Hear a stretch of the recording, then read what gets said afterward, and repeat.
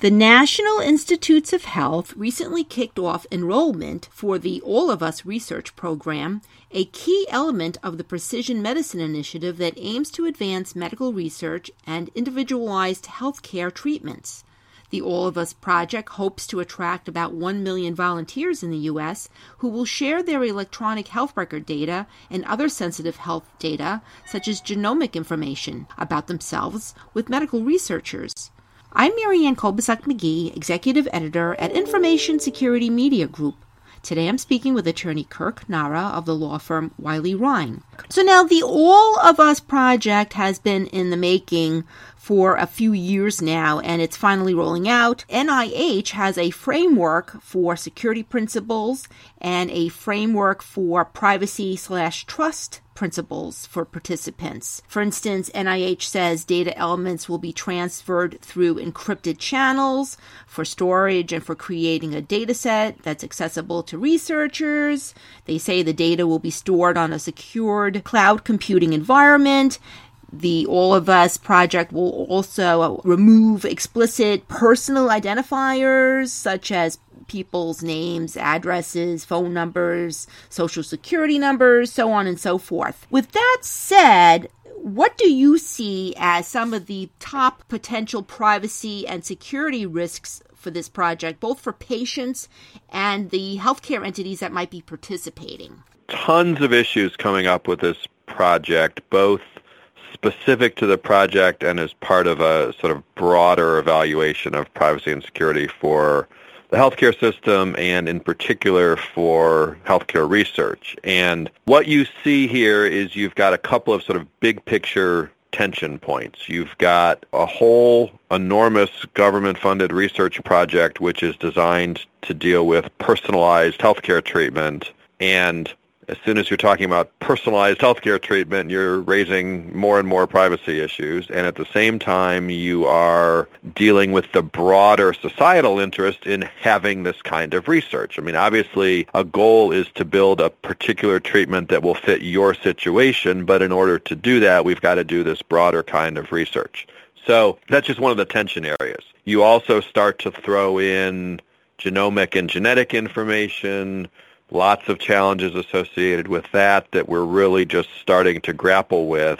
I think that what they've done with this program is really try to build what I've called previously a utopian set of privacy and security controls. I mean, it's a very thoughtful, very aggressive privacy program, and that's great. And it's designed to get all these people involved in the project. It's designed to have patients actually be more involved in what's going on with the research. I hope it'll work. I expect it'll work in this context. It's just going to be interesting to see sort of how that relates to the rest of the universe on healthcare research, where we don't really have the same kinds of time and attention and resources and public visibility being devoted to these efforts.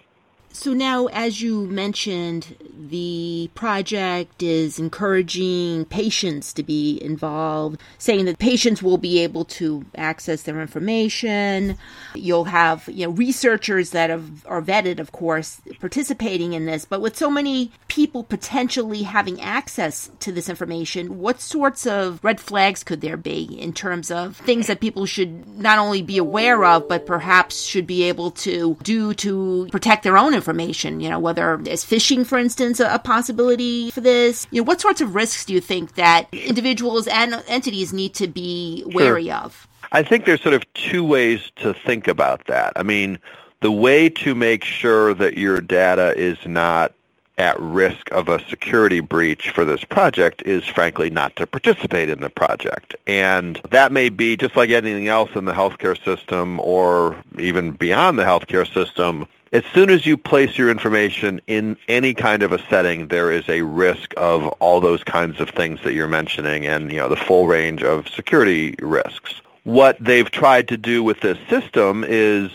build a better mousetrap. And certainly everybody who's involved in security policy recognizes that while there's no perfect standard for security and no way to reduce realistic risk to zero, what we can do is reduce that risk to pretty small levels. And these kinds of standards that they've built here are very strict standards designed to, provide very strong protection. Does that mean there aren't any risks? Of course not. And again, I don't know that there's any way to make the risks zero other than not contributing your information. And part of the government's challenge here is to promote the benefits, but both the benefits of this project and how they're managing the risks to give individuals a comfort level with what's going on here. And again, if your risk tolerance as an individual is zero, you shouldn't be participating. If your risk tolerance is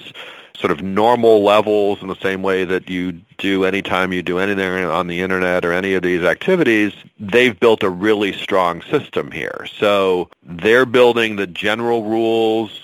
Entities that are participating are going to need to follow those rules. They're going to need to make sure their structures are consistent. There's always a risk, but as I said, those steps that are designed to remove identifiers and things like that will make it harder to identify people even if there is a security breach of some kind. So again, they're trying to build a good system. They've done all the right things. It's a stricter system than you're going to see in most other settings.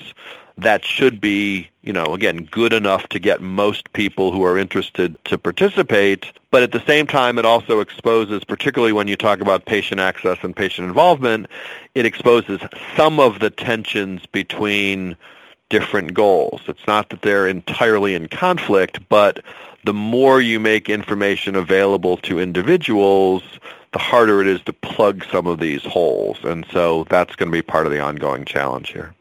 And now this project will also involve genomic information, and I think sometimes for people, when they hear that, it sounds interesting, but then people kind of worry, well, okay, once new discoveries are made about, what might cause an illness, what will they know about me that I'm afraid will get out elsewhere? Are there rules involved with this so that, for instance, insurance companies would never be able to get a hold of information that might, indicate that an individual has something that could potentially result in, an illness later on? Sure. What sorts of protections are built into this? There's certainly no intention of making data available for those kinds of purposes, and there are, some existing laws like the GINA law and even how the HIPAA rules deal with genetic information that are designed to prevent some of those risks. That's not in any way a purpose here, and they've built a system to limit involvement and access to this data to researchers that are going to jump through the right kinds of hoops to do appropriate research. Now, but that's also part of how individuals need to think about this in terms of their own risk management and their own risk evaluation. At the same time, one of the big challenges with genetic information in particular is that we usually rely on the individual to agree or not agree to participate in some of these things. I mean, you're going to be asked whether you want to participate in this kind of study. One of the challenges with genetic information is that when you agree to participate, not only are you contributing your information, but particularly when we're dealing with genetic information, you're contributing information about your parents, your children, your siblings, others in your family, etc. And we haven't really built a good system to address those kinds of issues, at least in full at this point. So, Kirk, with that said, any particular advice you have or things that you think patients should think about before they decide to participate in this? And then also, same thing for the healthcare entities, if they want to get involved with this. I think from the patient perspective, it's really a question of what your tolerance level is. This is a massive research project that presents at least real possibilities of significant improvements to the overall healthcare system, overall public health. Does that mean that you specifically are going to have a specific identifiable benefit 2 years from now? We don't really have any idea about that. And so there's a little bit of the public interest in choosing to participate in that. And so I think there is a sense in the medical research community that lots of individuals have just enough of that public interest mindset that they're willing to participate in this kind of project as long as these controls have been built and put into place. And again, they're very good controls. They're not perfection controls. And so as long as you're willing to take that little bit of hurdle, or overcome that little bit of a hurdle, I think that's something that people can participate in if they want to help, with these broader public goals. I think for, research entities and others, this is the same kind of risk that you face in every other setting where you're dealing with individual health information. There may be more challenges because of the extra security controls. It may be slightly easier to protect the information because it's not as obviously identifiable as lots of other records that hospitals have or that other healthcare providers have. So again, go into this with an open mind and go into this understanding that it's going to take some work. But I would think that again, the upside for a healthcare researcher or a healthcare entity are going to, in almost all situations, significantly outweigh the new risks. And one last question. The NIH is running the program, and as we know, there have been other large government breaches like OPM.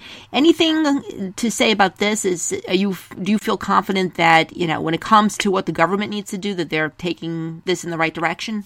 This is sort of parallel to what you see with the rest of the government in the sense that they are building a structure to deal with this program. When you have the OPM breach or, various other things, you've got these existing government bureaucracies that were built with other issues in mind and have had security superimposed on top of a outdated and overwhelmed system. So, the government has gone into this with a very significant focus on privacy and security.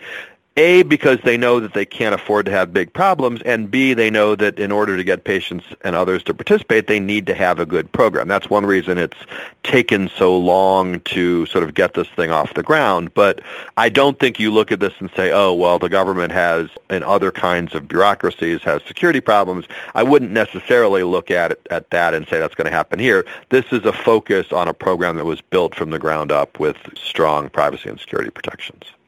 Thanks, Kirk. I've been speaking to Kirk Nara. I'm Marianne Kolbasuk-McGee of Information Security Media Group. Thanks for listening.